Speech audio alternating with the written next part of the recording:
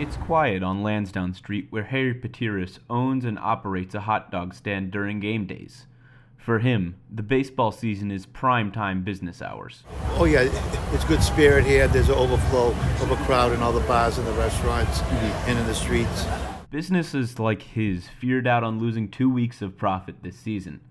But Tim Pettit, Red Sox team store manager, is just happy to have baseball back at all. What it came down to was that we got all 81 home games in for us. Luckily for Patiris and Pettit, MLB didn't remove any games from the schedule.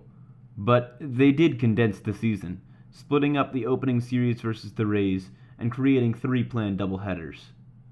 The new opening day will still be integral to the people who own and run these shops.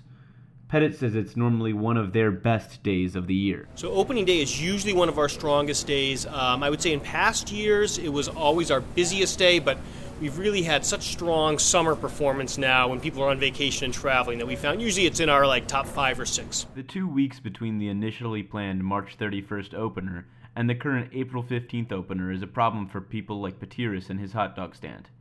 He shows up only on game days. But Pettit and the Red Sox team store are open 7 days a week. Business goes on at the team store throughout the whole offseason and spring training, even if things don't ramp up until the baseball season begins in Boston. This year, obviously, we had a lockout that made things a little bit interesting, but we still saw that similar uptake around March 1st, which I think means people just kind of have that as part of their clock yearly. March comes, it's almost baseball season.